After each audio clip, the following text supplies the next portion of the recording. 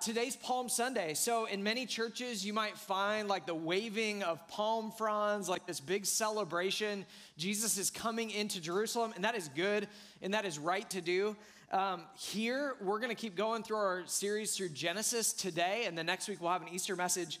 But our message today is Genesis 18 and 19. If you know your Bible really well, you know that is Sodom and Gomorrah. So happy Palm Sunday. Open your Bibles to Genesis 18. We've got a text that is a bit more serious and a bit more challenging, and we're going to open that up today. Even before we jump into the text, I love that we are a church that depends on the Bible for the message that we need to hear, and so when we open to issues like the issues that we're going to hit today, we feel the safety of the scriptures, that we can just open them and present what God has taught us. And so that's what we're going to do today. Genesis 18, I'm going to start in verse 1. Here's what the Bible says. The Lord appeared to Abraham at the oaks of Mamre while he was sitting at the entrance of his tent during the heat of the day. He looked up and he saw 3 men standing near him. When he saw them, he ran from the entrance of the tent to meet them, bowed to the ground and said, "My Lord, if I have found favor with you, please do not go on past your servant. Let a little water be brought, that you may wash your feet and rest yourselves under the tree. I will bring a bit of bread so that you may strengthen yourselves. This is why you have passed your servant's way. Later you can continue on." "Yes," they replied, "do as you have said." So Abraham hurried into the tent and said to Sarah, "Quick, knead 3 measures of fine flour and make bread." Abraham ran to the herd and got a tender, choice calf. He gave it to a young man who hurried to prepare it. You can sense the urgency in their actions. And then Abraham took curds and milk as well as the calf that had been prepared, and he set them before the men. He served them as they ate under the tree. Right, these first verses of chapter 18 are setting up what is about to happen in the next few chapters. Right? When God appears to Abraham, it tells us that in verse 1, he actually comes through these representatives of these 3 men. It's a little weird. The text goes singular and then plural. It sounds like he's talking to these 3 guys and then to God, and God is speaking to him. Here's what we think is true, that these 3 men, who potentially were these 3 angels, were sent as representatives of God to Abraham. They were bringing a message. They were bringing a word that Abraham needed to hear. And Abraham understood, this is God coming to me. And so when God comes over, what do? You make a feast, right? You go out and you kill the calf and you make some bread and you put this big feast before God. And so that's what Abraham does. Cooks them a big meal, and they sit down and they eat. And we see what they say. Verse 9. "Where's your wife Sarah?" they asked him. "There in the tent," he answered. "The Lord said, I will certainly come back to you in about a year's time, and your wife Sarah will have a son." Now Sarah was listening at the entrance of the tent behind him. How many of you have been camping? Some of you, yeah. Tents don't block noise, right? Like a tent is just a piece of fabric. It doesn't do anything to noise. So Sarah is in the tent, but Sarah is listening. She is hearing what is being said. Verse 11, Abraham and Sarah were old and getting on in years. Sarah had passed the age of childbearing, so she laughed to herself. "Am I worn out and my Lord is old? Will I have delight?" But the Lord asked Abraham, "Why did Sarah laugh, saying, 'Can I really have a baby when I'm old? Is anything impossible for the Lord?' At the appointed time, I will come back to you, and in about a year she will have a son." And I love this part. Sarah denied it. "I did not laugh," she said, because she was afraid. And he replied, "No, you did laugh." Just straight up, you're lying to me. You did. Remember, God had promised to Abraham and to Sarah. What did he promise? He said, you will have a great nation, this great lineage of descendants. Like your descendants will be as numerous as the stars in the sky. He promised them that. In chapters 12 and 15, he reiterated that promise, but it hadn't happened yet. They weren't able to conceive a child yet. And so just a few chapters ago, they said, okay, it's not working for us. So Sarah says, well, here's Hagar, my slave. Why don't you go and have this great nation with her? That wasn't what God was intending. So he rebuked them and said, like, the promise was made to you. to you, Abraham, to you, Sarah, you will have a great nation come from you. And up until this point, that promise had been kind of generic. Right? Many years had passed, and that promise hadn't come true yet. And so Sarah hears this more direct instruction. It says, hey, within the year it's going to happen. And Sarah laughs. She laughs. She doesn't believe him. I'm past the years of having kids. Look who I'm married to. He's old, like really old. Like this isn't going to happen. And here's what she's doing. Sarah is doubting the power of God. Sarah is doubting the ability of God to fulfill his promise, to keep his word. And so she laughs. Right now, before we go like too hard on Sarah for her lack of belief, right? We got to remember all through this book, we've been learning a lot about God, right? We've seen what he has said and done, and we are learning about him. Abraham and Sarah are learning about him as well. They've just known him now for a number of years, and they're learning what he has said. They have heard him speak and make promises, but they're still trying to figure out, can we trust him? Like, can we rely on him? When he makes a promise like that, will it come true?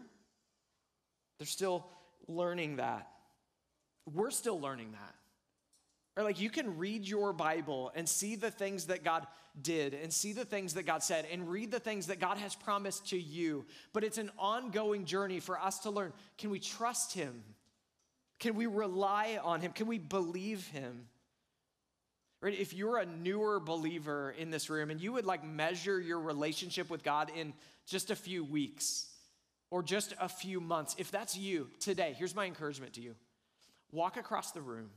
Find somebody who is much older than you. Maybe don't tell them that because they might get offended, but find somebody who is older than you that would measure their relationship with God in decades. Like there are people like that in this room. Find them and ask them, hey, this God that we're talking about, can I rely on him? Can I trust in him? And they will tell you story after story through really fun times, through really hard times of God's faithfulness and generosity and love towards them. God comes to Sarah, to Abraham, and says, next year, you're going to have a baby. See what happens next, verse 16. The men got up from there and looked out over Sodom, and Abraham was walking with them to see them off. And then the Lord says, kind of a conversation among himself, right? The Lord said, should I hide what I'm about to do from Abraham? Abraham is to become a great and powerful nation, and all the nations of earth will be blessed through him. For I have chosen him so that he will command his children and his house after him to keep the way of the Lord by doing what is right and just. This is how the Lord will fulfill to Abraham what he promised him. And then the Lord said, and he decided, I'm going to tell Abraham. Verse 20. And then the Lord said, the outcry against Sodom and Gomorrah is immense, and their sin is extremely serious. I will go down to see if what they have done justifies the cry that has come up to me. If not, I will find out. Verse 22, the men turned from there and went towards Sodom while Abraham remained standing before the Lord. Abraham stepped forward and said, will you really sweep away the righteous with the wicked? What if there are 50 righteous people in the city? Will you really sweep it away instead of sparing the place for the sake of the 50 righteous people who are in it? You could not possibly do such a thing. To kill the righteous with the wicked, treating the righteous and the wicked alike. You could not possibly do that. Won't the judge of the whole earth do what is just? These 10 verses, I believe, are the reason that God came to Abraham. The reason that he sent these men and they sat before him. And these 10 verses, I believe they speak to an issue that we all care deeply about. It's the issue of justice. Justice. We all want justice, don't we? Like, isn't that something that we all hold in common, is that we want justice? When we see something that is unjust, we want it to be fixed. We want it to be corrected and punished, right? And there are some injustices that are really obvious that we would all immediately agree upon, right? If we walked out of this door after services today and there was some like 6'6", 280-pound dude just wailing on some woman or some child, every one of us would say that's not okay, and we would jump in and defend them. We would agree immediately, like that is not right. That is unjust. It would stir up like anger in us because we know deeply in us that's not okay. Some injustices are like that. They're obvious. They're easy to agree upon. Others aren't. It can create this tension in us, right? In the richest nation that this world has ever seen, there remains millions of people in poverty, and I think around 500,000 people are homeless. Is that an injustice? Or did a bunch of people make a bunch of bad choices? That is less clear, maybe less obvious. There's a higher percentage of Black Americans in prison than the percentage of white Americans. Is that an injustice? We all want justice, don't we? It is something that we all want, but sometimes what is just can be difficult to define. I looked up the definition of just this week, and it didn't help. Here's the definition: conforming to a standard of correctness. A standard of correctness. Whose standard? Yours? Mine? People that disagree entirely with our beliefs and our lifestyle? Like, who gets to choose? Is it my political party that gets to define the standard of correctness, or yours? Or somebody else's? Who gets to set that standard? Who gets to make that determination? And what happens when it's violated? What happens when it goes wrong? God has something to say about that. Read verse 19 again. Ready? He's saying, for I, God, have chosen him, Abraham, so that he will command his children and his house after him to keep the way of the Lord by doing what is right and what? Just. God is saying, you're wondering who gets to determine what is just and what is unjust? I do. I get to choose. I make that determination. He says, following my ways, that's right. That is just. Not following my ways, that is unjust. That is not right. And God's saying, I get to choose that. But here's what we also see in verse 19. God also desires and wants to see justice. He demands it more than even you and I do.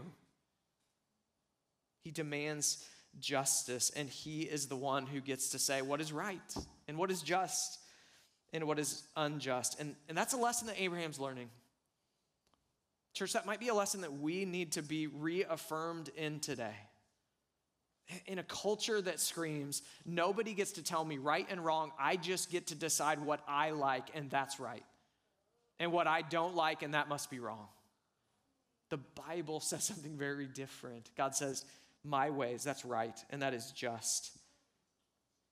Abraham finds himself in verse 25 asking this question: won't the judge of the whole earth do what is just? He's saying, God, I acknowledge you are the judge. You created it, you're the judge, but will you do what is right? Will you do what is just? And here's God's answer. It's the next chapter and a half. It's what happens in Sodom and Gomorrah, where God says, I am going to prove my justice. But before he does that, Abraham's got some questions. The rest of chapter 18, we see this dialogue between God and Abraham, where Abraham says, well, you're going to destroy the city. What if you find 50 righteous people? It surely wouldn't be just to wipe them all out with all the wicked people, right? And God's like, okay, if we find 50 there, we won't destroy it. And Abraham, this is bold, by the way, but Abraham says, well, what about 45? If you find 45 there, will you save them? And God's like, okay, I guess if we find 45, and then 40, and then 30, and he gets really bold. He's like, what about 10? If we find 10 righteous people, surely that would be wrong of you to kill these 10 righteous people for the sake of the unrighteous. And God says, yeah, that's fine. If we find 10 righteous people there, I won't destroy it. Now, it feels like Abraham just bargained with God and convinced him to do something different. Listen, that's not what happened. God actually used this little dialogue between him and Abraham to help Abraham see God isn't some just angry, impulsive judge who can't wait to destroy people. That is not the character and the nature of God. He's not just ready to destroy, looking to pull that trigger and just blow everything up. He is patient, and he is right, and he is good. He is a good judge that would bring right justice. And Abraham now learned that. He sees that. But let's look at what happened. Flip over to Genesis 19. The two angels entered Sodom in the evening as Lot was sitting in Sodom's gateway. When Lot saw them, he got up to meet them. He bowed with his face to the ground and said, "My lords, turn aside to your servant's house. Wash your feet and spend the night. Then you can get up early and go on your way." "No," they said, "we would rather spend the night in the square." But he urged them so strongly that they followed him and went into his house. He prepared a feast and baked unleavened bread for them, and they ate. All right, stop here for just a second. We've got a new character kind of back in the picture, this guy named Lot. Right? Do you remember Lot from a few chapters ago? He was Abraham's nephew. And we find him in Genesis 19 sitting at the gate of Sodom. Now, here's what was common in this time. There would be people sitting at the gates to the cities, and the people sitting there were often like people of influence and people of leadership. Sometimes judges would sit there, and people would come to them for rulings of what is right and what is wrong. Lot is sitting in a place of influence in the city of Sodom. Now, how did he get there? How did he get there? We haven't seen him for a few chapters, and so I want to actually go backwards and show you how he got there. Back in chapter 13, Abraham and Lot are going to separate. They decide to live apart from each other. Abraham says, "Go wherever you want to. Pick a place. You can have it. I'll go the other way." And here's where we see Lot go. In Genesis 13, verse 12. Abram lived in the land of Canaan, but Lot lived in the cities on the plain and set up his tent near Sodom. And then verse 13 gives us context for Sodom. Now the men of Sodom were evil, sinning immensely against the Lord. Lot set up his tent where? Near Sodom. All right, he didn't go inside of the city. He wasn't living in the city, but he set up his tent near Sodom, this place that was known for evil and wickedness. And he put his tent, not in it, but right next to it. Bad idea. Bad idea, right? For you and for me, if we know there is an immense sin happening anywhere and we're like, well, I'm not going to go in, I'm just going to get right next to it. Bad idea. It's a bad idea. In chapter 14, there is a battle that happens between some kings. And the winning king and his forces, they take Lot as plunder. And it says in 14, they take him because he was living in Sodom. Chapter 13, he's in a tent outside. Chapter 14, he's in Sodom. No surprise. When you camp right next to sin, you're going to find yourself in it. And that's what happened to Lot. And he gets captured, he gets taken away. Abraham hears about it, goes and rescues him, brings him back to the land of Canaan. Fast forward to our text again, chapter 19. Where's Lot? He's back in Sodom again. He keeps going back. Because in the New Testament, when being referenced, Lot is called a righteous man. And so I'm going to believe that Lot was a righteous man, but he is making some really dumb decisions. This is a really bad idea because we find him in the city full of sin. Keep reading, verse 4. Before they went to bed, the men of the city of Sodom, both young and old, the whole population, surrounded the house.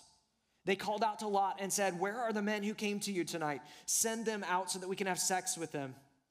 Lot went out to them at the entrance and shut the door behind him. He said, "Don't do this evil, my brothers. Look, I've got 2 daughters who haven't been intimate with a man. I'll bring them out to you and you can do whatever you want to them. However, don't do anything to these men because they have come under the protection of my roof." Verse 9 says, "Get out of the way," they said. Adding this one, talking about Lot, "This one came as an alien, but he's acting like a judge. Now, we'll do more harm to you than to them." They put pressure on Lot and they came up to break down the door. In those few verses, we are given a window into the evil and the wickedness that exists in this city. It's perversion, the injustice that was being done, that generated this outcry to the Lord. Right? Earlier, God said, like, there's been this outcry from Sodom and Gomorrah. I'm hearing about this sin. I'm going to go look at it. I'm going to go investigate it. This is what was causing the outcry. It says that the whole population of Sodom was at the gate. And we now see why God had no problem in that conversation with Abraham. What if there's 50 righteous? What if there's 40 righteous, 30 righteous? God knew there weren't that many.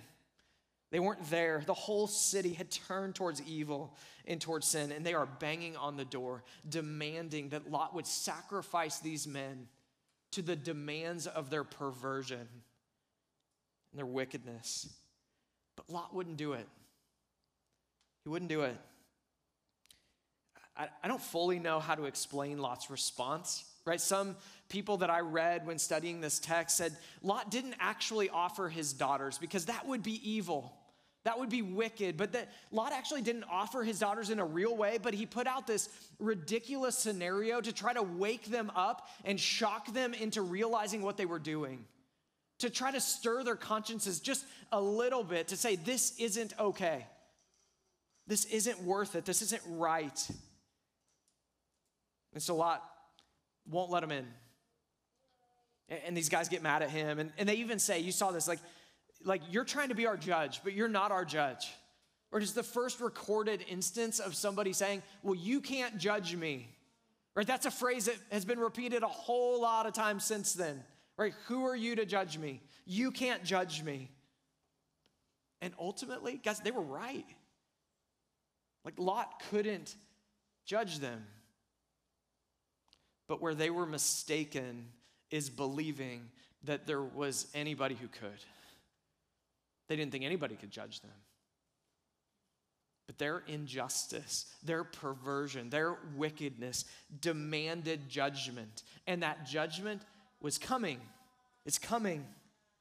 It has to. Read verses 10 and 11. But the angels reached out, brought Lot into the house with them, and shut the door. And then they struck the men who were at the entrance of the house, both young and old, with blindness, so that they were unable to find the entrance. These men were about to knock down the door, and so the angel reached out, struck them with blindness, and so they're fumbling around and couldn't even find the door. It's actually kind of an ironic, funny scene. They're just scrambling, trying to find the door, and they can't see anything. This miracle, supernatural act of God in this moment. And so these angels who just did this miracle of giving blindness to the evil ones turns and says to Lot, let's get out of here. Grab your family, let's get out of here. This place is about to be destroyed. But here's what's crazy about this text. Lot tells his sons-in-law, hey, this place is about to be destroyed. Let's leave it. Let's flee from it. And it says in this text, they mocked him. They laughed at him. They didn't want this rescue that was being offered. They wanted their sin. They wanted that life. But here's maybe what's even crazier. Look at Lot's response in verse 16. But he, Lot, hesitated. Because of the Lord's compassion for him, the men grabbed his hand, his wife's hand, and the hands of his two daughters, and they brought him and left him outside of the city. But he hesitated. He was just rescued from the hands of this angry mob by these angels who make them go blind. And now they say, let's go. And he hesitates. He waits. He's unsure if he really wants to leave. He's not sure if he wants to go away from this city, from these people, from this wickedness. There's this urge and this draw to stay there. Right, but the angels, they don't really give him a choice. They grab his hand and they pull him out of the city. But look what happens down in verse 26. It says, his wife looked back. And the more accurate translation is not like they're running and she glanced back, but it's they're running and she looked and then she slowed down and then she stopped and then she turned and then she said, yeah, I'm going back here. I'm going to choose that city. I'm going to choose that sin. I'm going to choose that evil rather than rescue. And can we be honest? That action of Lot's wife is just a depiction of the unexplainable allure of sin, isn't it? Blatant injustice, gross perversion, and for some reason, Lot's wife was enticed by it. She wanted it. She chose it. But here's the thing. I wish that was only true of her. I wish that wasn't true of me. Sin in its ugliness shows up in our life and we're frustrated by it. We should be. We're disappointed in ourselves, rightfully. We could be disgusted by our sin, and we should be, right? And we can have this resolve and this commitment like, I will never again do that. You've probably said that, right? Like, I will never again do that. Until that image pops up.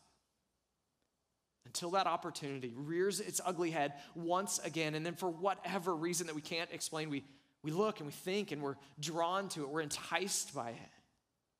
That is the allure that sin has. Right?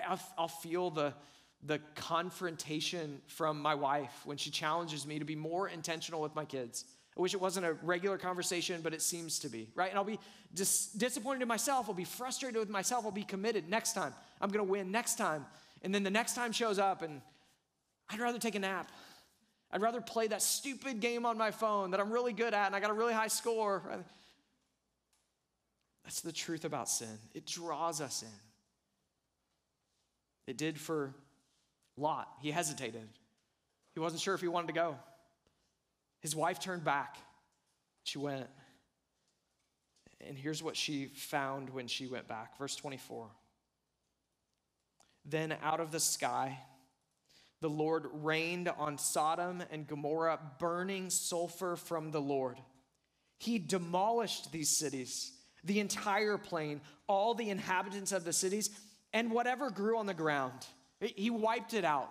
He brought justice fully and swiftly. And then he would use the story of Sodom and Gomorrah from that point on as the pinnacle of evil and what God would do when he brings righteousness and justice.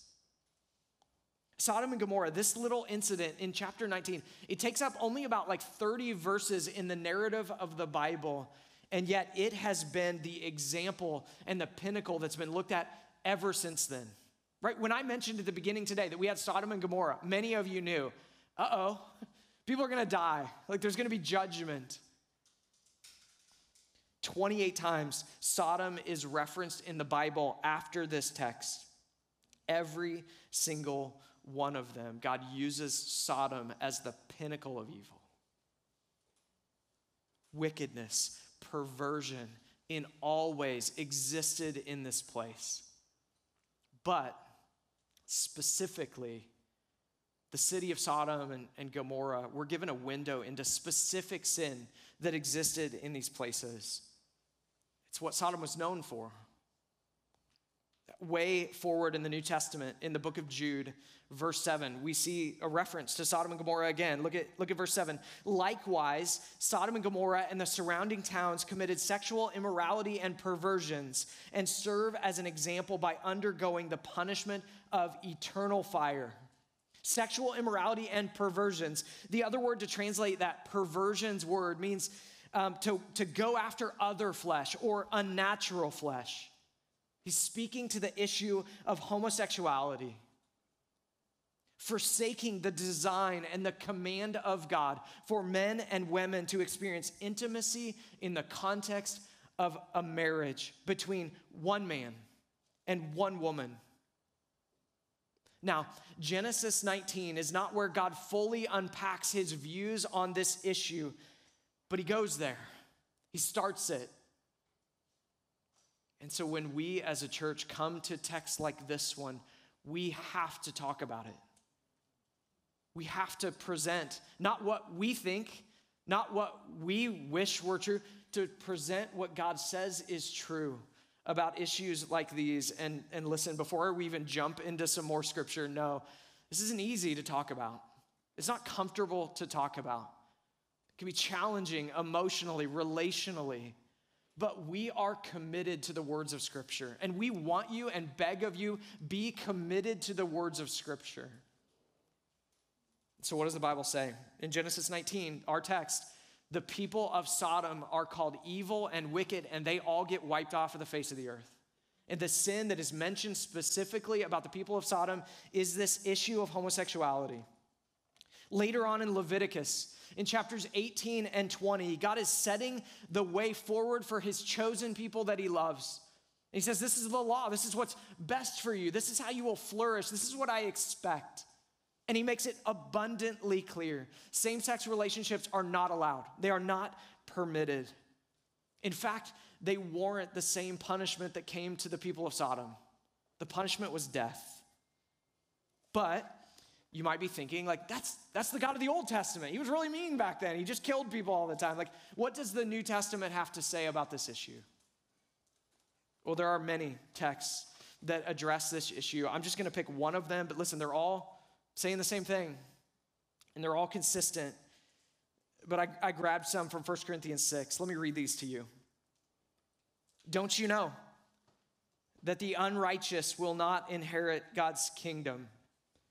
Do not be deceived.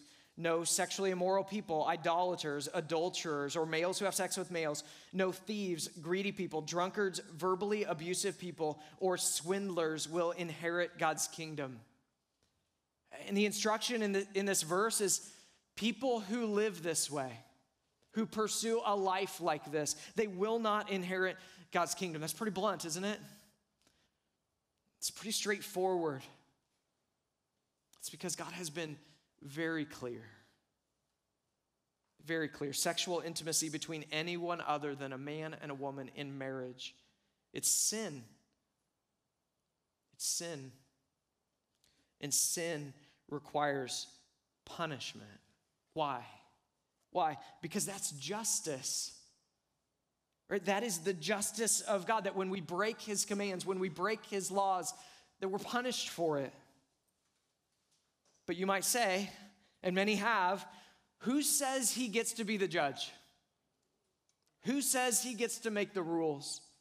Say what's right and what's wrong, what's good and what's bad. I don't have time to fully unpack that for you today, but here's a few things. Some we've already seen in the book of Genesis, that he establishes himself as the creator and as the authority. But here's just the short version that I'll give you, and we can talk more later if you want to. Here's the short version. He created all of this.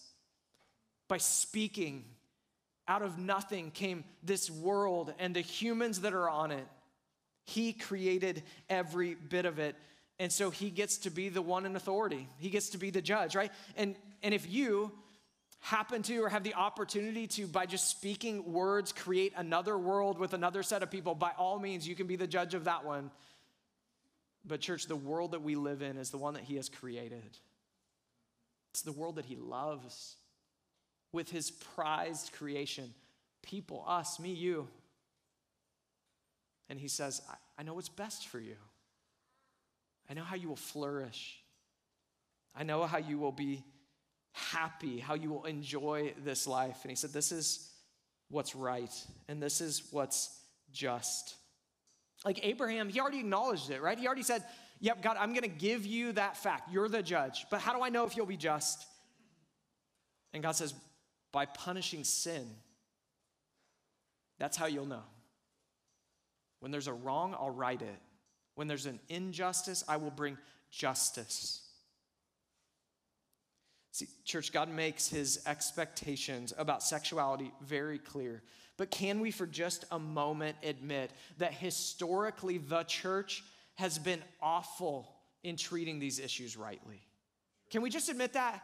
Right? Because it can be common, or it is often, that we will fall in one of two ditches as the church talking about this issue. And here's one ditch. That sin, ooh. That sin, how dare you? That sin, that is so bad. I don't know quite if God can save that. I don't know if you have a place here in the church. Like, oh, I don't know what to do with that. We see that as something that is intolerable. Something that let's just not talk. Can you just go somewhere else? I bet there's another place for you. The church has treated people with this struggle in that way, wrongfully, sinfully. But there's another ditch, and this is the ditch that I think we're trending towards right now, which is just like, let's just not talk about it. Culture seems to be kind of winning that battle. Let's just not talk about it. God is about love, right? So you do you, love whomever you want. We're just going to avoid it. And here's the truth. God is all about love, but one of the most loving things that he does is rebuke us when we're wrong and point us back to the way of righteousness and purity and holiness. God loves us so much that he will do that. But we can be honest for a moment, the church has been bad at this issue. We want to fix that. We want to be different than that. I recognize that there are likely sitting in this room some of you that are struggling with same-sex attraction. And you might be wondering, like, is Salt Church a place that's just going to shame me and condemn me and be against me? You might feel isolated and uncomfortable, and some of that comes from bad church experiences. Hear this from me. Hear this, church. We love you, and we are for you, and we want to walk with you towards the beauty of Jesus, the forgiveness that he offers, towards a path of purity and holiness, just like we do with every other person sitting in this room struggling with something else. Right? Did you notice that this sin of homosexuality, it wasn't the only sin listed in this passage, was it? Read through these again with me. And again, this passage is talking about a lifestyle pursuing these issues, pursuing these struggles. He says, do not be deceived. No sexually immoral people. Lust after someone who isn't your wife, and do that often, you fail. Bunch of single people in the room. Have you experienced lust? You fail. Bunch of married people in the room. Do you experience lust with somebody that's not your spouse? You fail that. Idolaters. If you've placed your job, your house, your grades, your relationships, your hobbies, your family, your own comfort, if you have placed that priority above God, ahead of God, over him, if that is your life, 1 Corinthians 6 puts you in this category. You fail.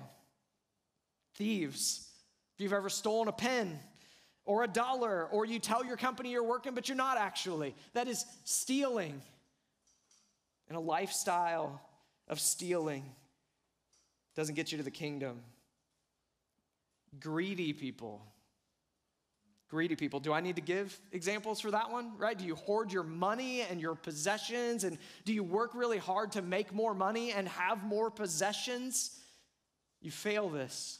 Drunkards, abusing, being addicted to alcohol or drugs. You fail this. Verbally abusive people, berating somebody, cussing them out, tearing them down, being rude, being disrespectful. If that is your life, you fit in this verse. And what does it say at the end? Those will not inherit the kingdom. So if you are struggling with same-sex attraction, welcome to the group of people who's struggling right with you in a whole bunch of ways. Failing over and over again, because there is no way that a person can be sitting in this room apart from the work of Jesus in their life and say, I think I'm good. I punch my ticket to heaven. Like I didn't violate any of those. Apart from the work of Jesus in our lives, we are destined not for heaven, for hell. And so if you struggle with same-sex attraction and you wonder how this church will treat you, know this. We are going to treat you like we're going to treat everybody in the midst of this struggle. We are going to stand in front of you and hold out for you the beauty and the mercy of Jesus, who wants to save you and forgive you and heal you and restore you, bring you back to him, to follow him in purity, to deny that fleshly desire that is in all of us because we want evil. Let's just admit it. We want that. Our flesh wants that. But by the power and the grace of Jesus, we can deny that and run and walk in purity. Look at verse 11 in 1 Corinthians 6. And if you've chosen to follow Jesus, if your faith is placed in him, he is talking about you like this. Some of you used to be like this, living this lifestyle in this way, but you were washed, you were sanctified, you were justified in the name of the Lord Jesus Christ and by the Spirit of our God. Like that is good news for me and for you. We can turn and run towards him. Sodom and Gomorrah, they stand in history as the epitome of evil and as the ones who rightly received the punishment that they deserved.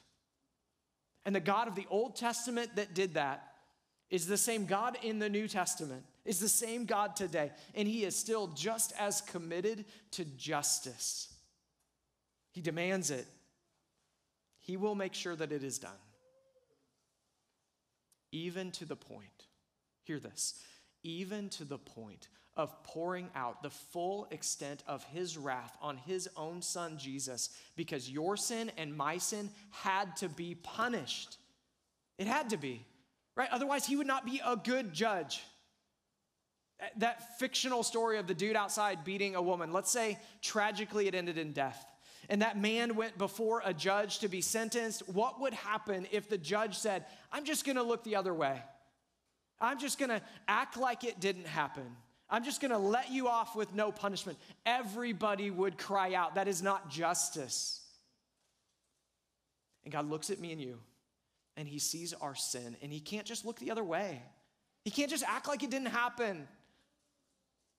But what he can do, and what he did do, was to send his son Jesus to say, they can't take this punishment. I'm going to have you take it.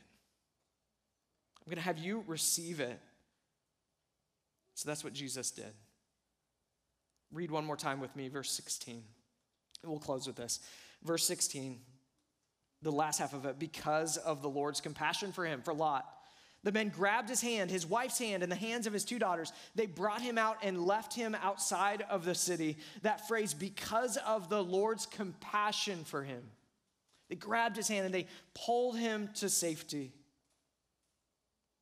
Salt Church, the same is true today for you and for me. If you're a non-believer who has never thought about repentance because you didn't know something was wrong, or if you're a long-time believer struggling with the sin in your life and the temptations that you have, know this today. God is reaching out his hand and promising safety.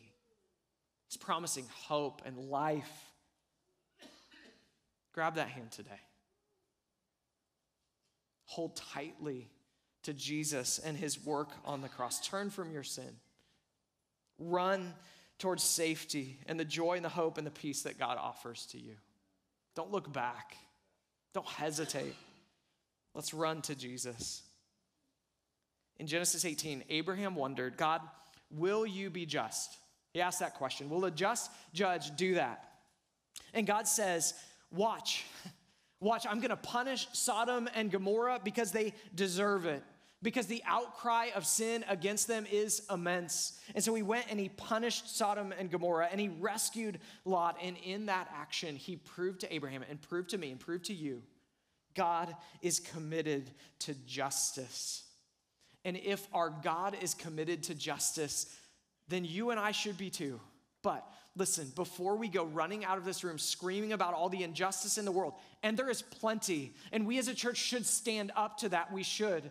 But before we go do that, we should be on our knees thanking God that while we deserved what Sodom received, we actually got what Jesus deserved, not what we deserved. That should put us on our knees in humility and worship today. And so I hope that's what that does. So pray with me that the Spirit would work in that way.